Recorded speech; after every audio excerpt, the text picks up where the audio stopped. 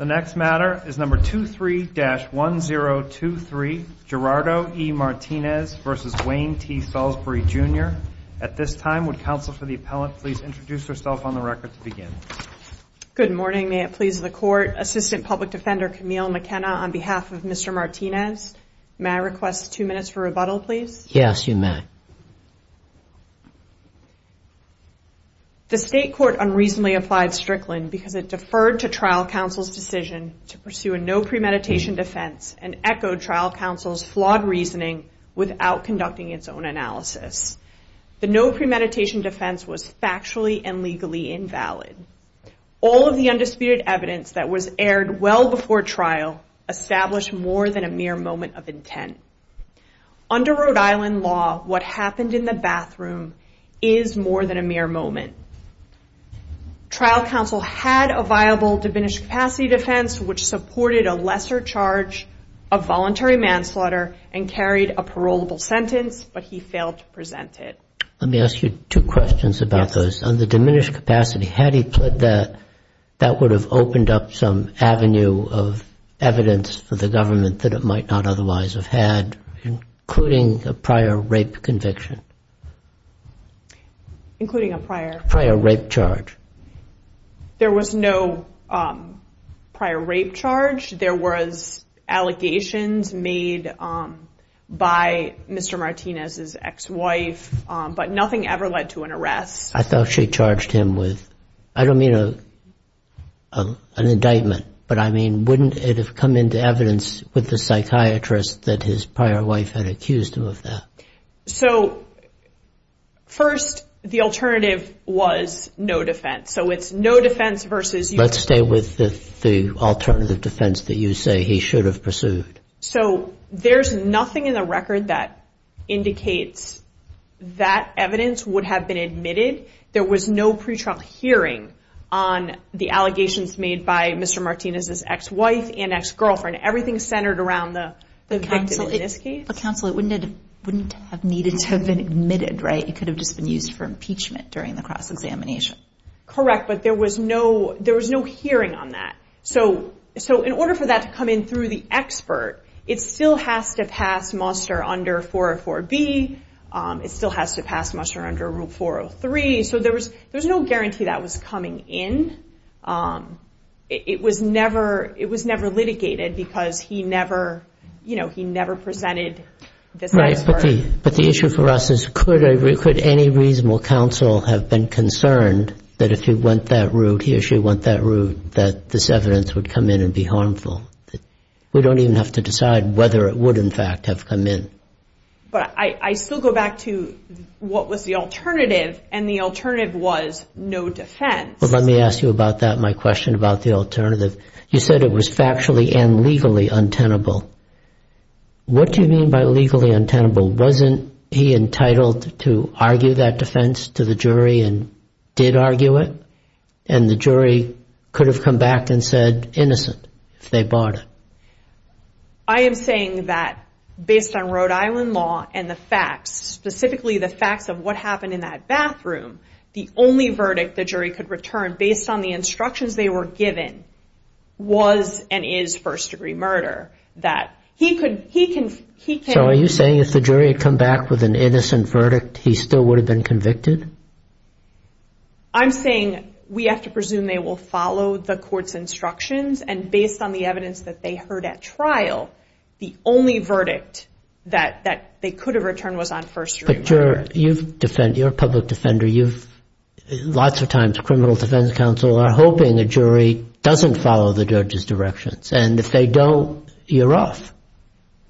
But I think looking at this from under the Strickland analysis, we have to presume the jury follows instructions. I mean, we do that often on appellate review.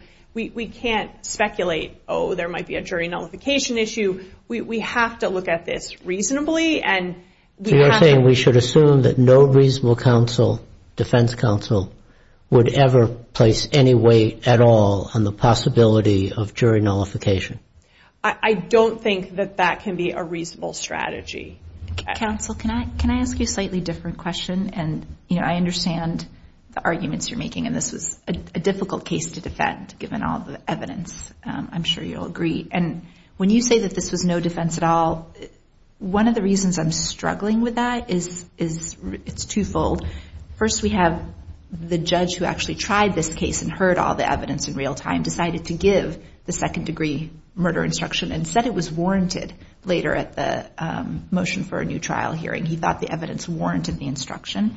And then he also said, the trial judge said, that the attorney here, who you're saying failed the Strickland standard, did a very good job. That was the observation of the judge who sat during the trial. And then the post-conviction hearing judge also concluded that he actually wouldn't have quibbled with the strategy that Mr. Smith pursued here. So when we have two state court judges, one who watched the trial and one who watched Mr. Smith testify, telling us that they thought he chose the correct strategy and did a good job, how can we say the standard has been met? That's what I'm struggling with. So with respect to the trial judge was not privy to a diminished capacity defense because that evidence was never put on. So when he is making those comments at the motion for new trial, I believe, or the sentencing, he has not been privy to that defense. There has been a verdict by a jury that also wasn't privy to that defense. But I guess I was asking you something slightly different because you were saying it was not a legally viable or factually viable strategy. And I guess what I'm saying is the judge who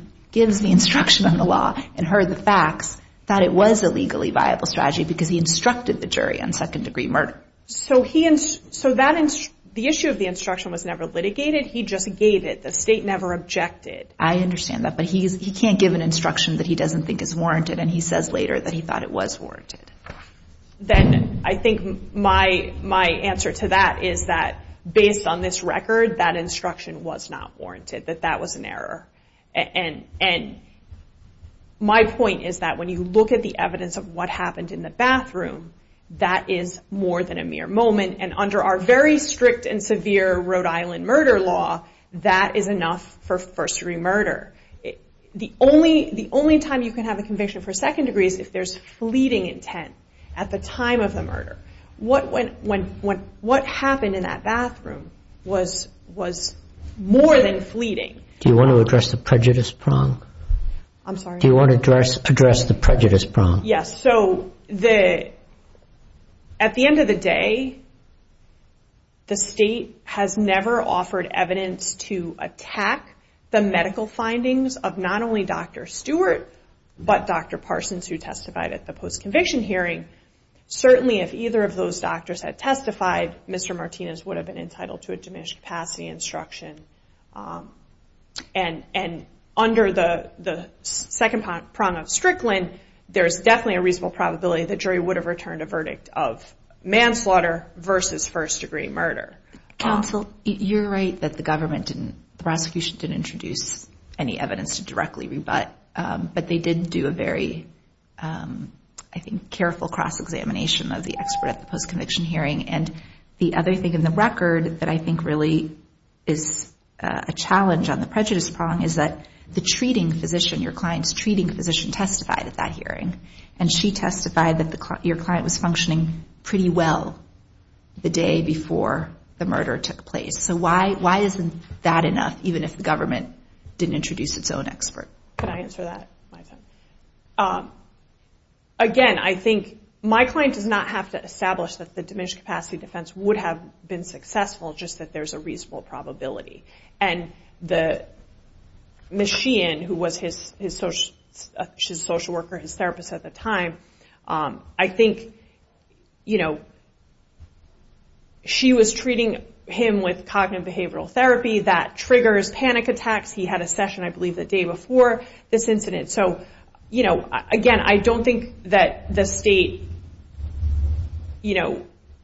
established through cross enough to overcome the evidence that was established through Dr. Parsons and even through Ms. Sheehan that there was a reasonable probability that he was suffering from a mental illness at the time of this crime, reducing it to manslaughter. He couldn't form the intent to kill. Thank you. May I ask Counsel, I've forgotten how Rhode Island law works. With a first-degree conviction, mitigation play any role at sentencing? Can it?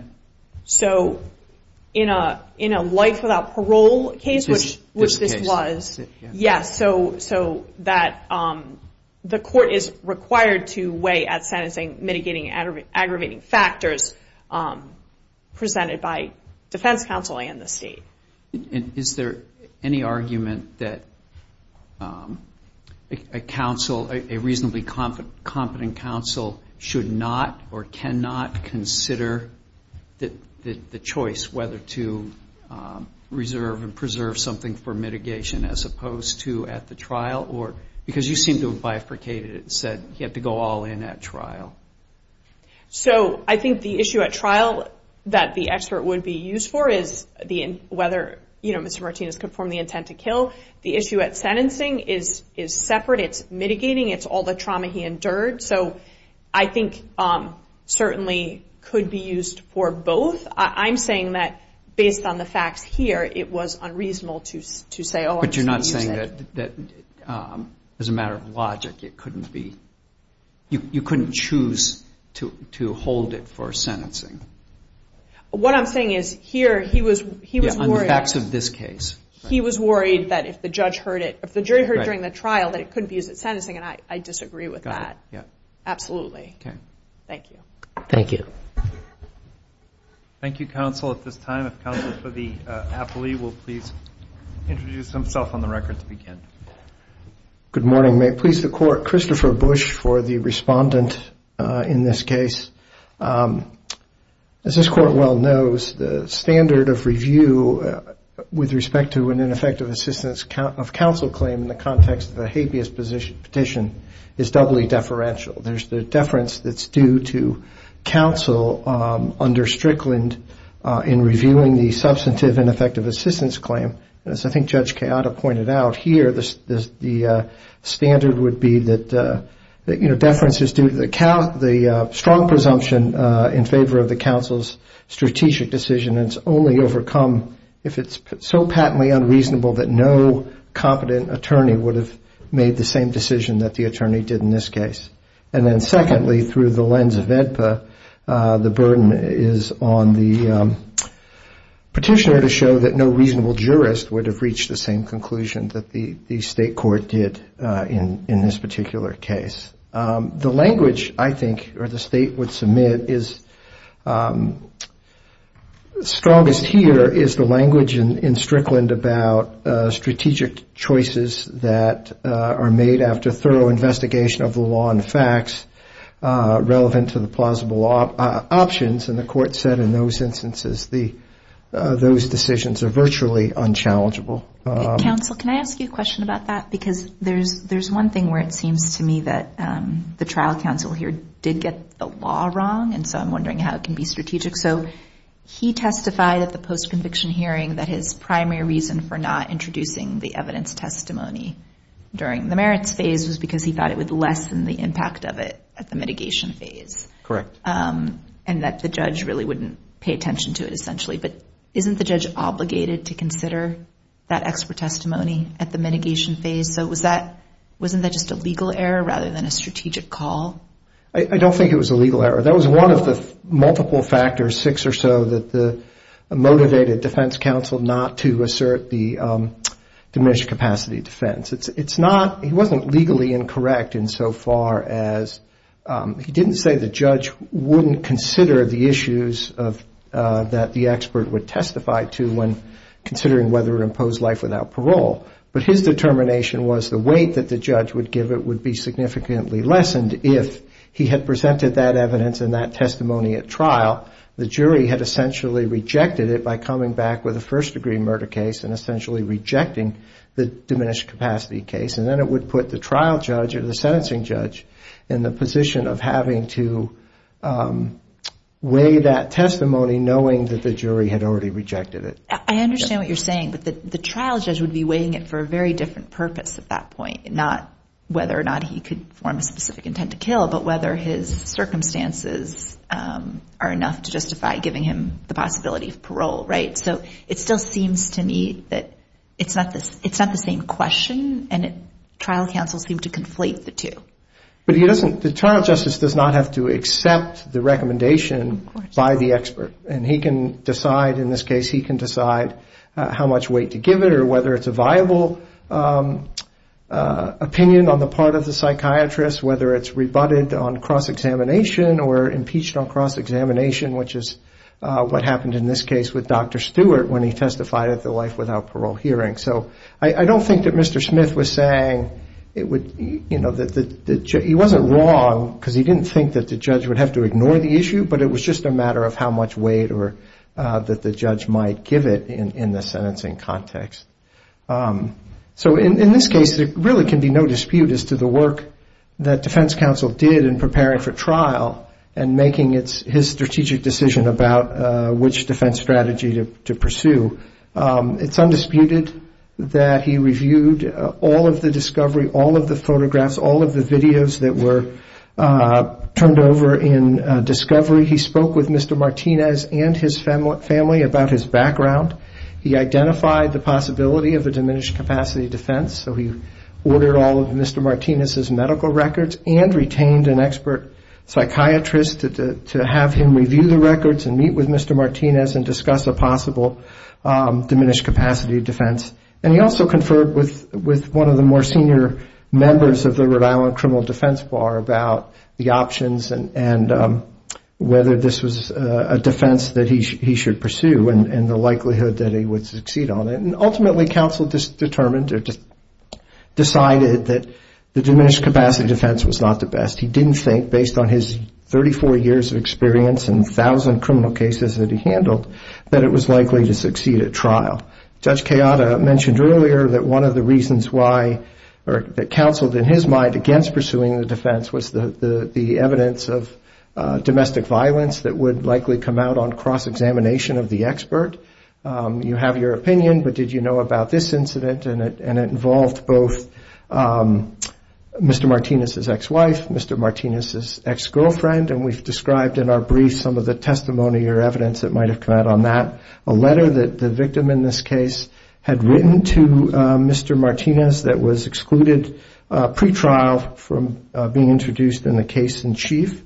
The graphic crime scene photographs of what happened here. The post-murder actions of Mr. Martinez.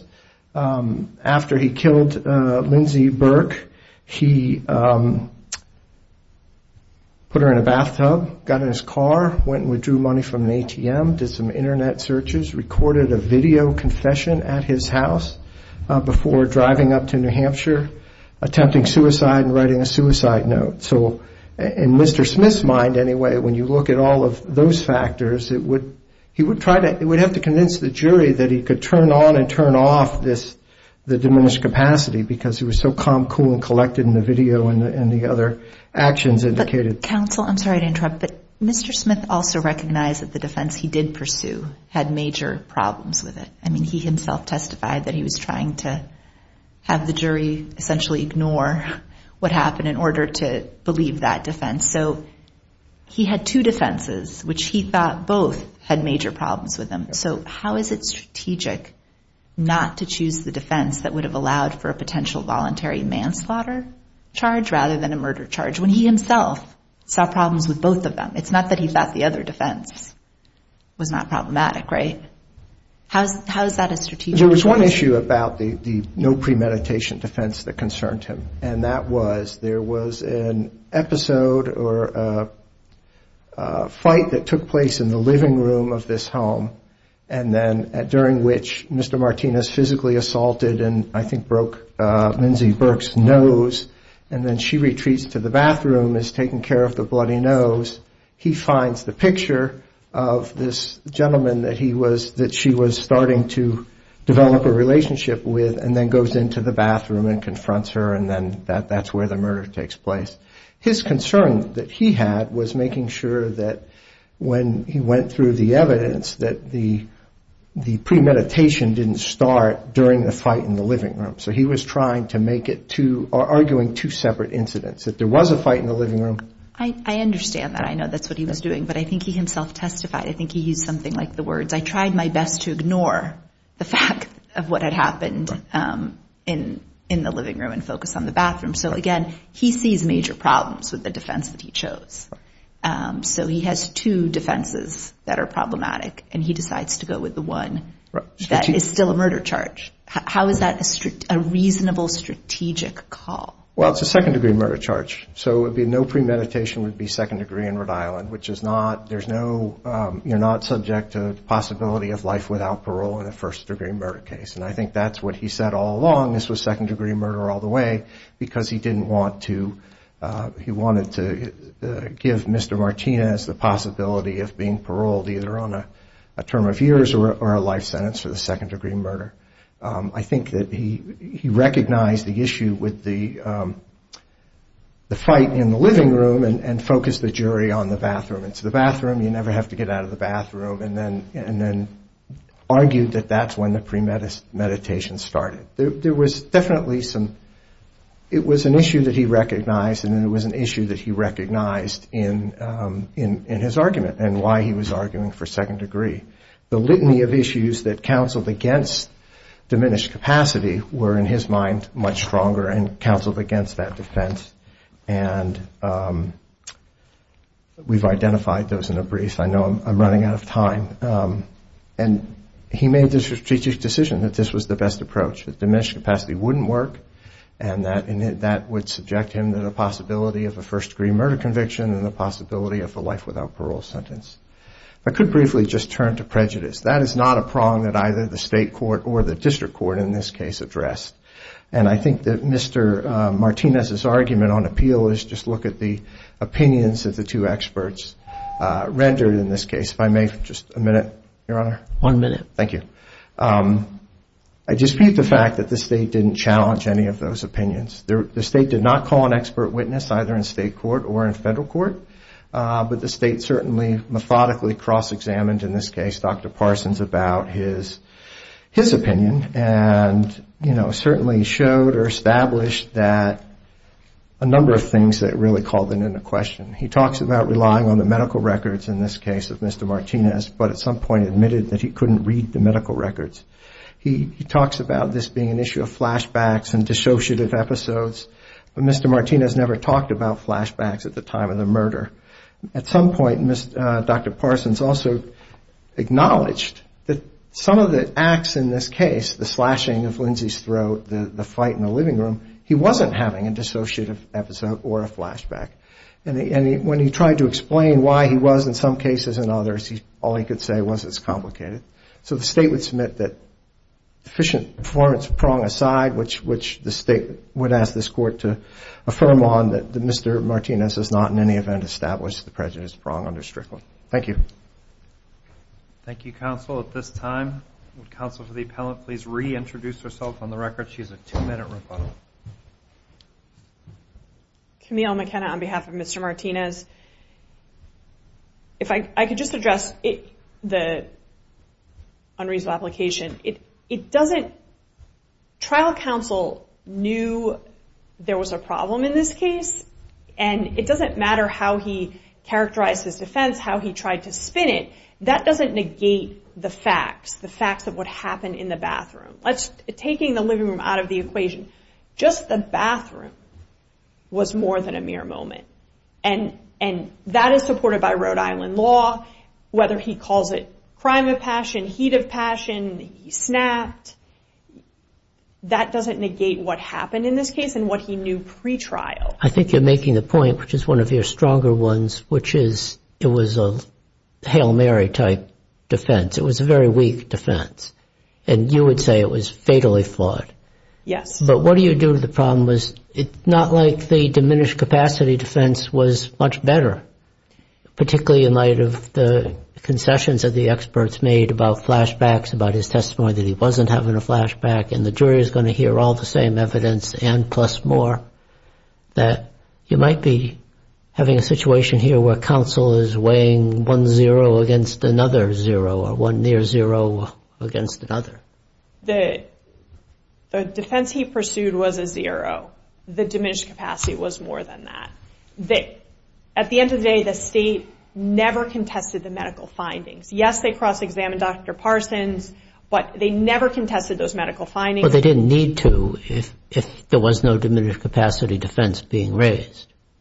At the post-conviction hearing, they could have had Mr. Martinez independently evaluated and put on that person. And so they never countered that. And again, at a post-conviction level, I don't have to establish that this defense would have succeeded, just a reasonable probability, which is less than more likely than not. So it's a very low standard. It's not, would the jury have believed it? Well, you have to establish that it was of sufficient perceived strength to some reasonable, to no reasonable counsel, to all reasonable counsel, that they would not have foregone it. And I believe any reasonable counsel in this case would have chosen diminished capacity over a no premeditation, type of defense. Thank you. Thank you. Thank you, counsel. That concludes argument in this case.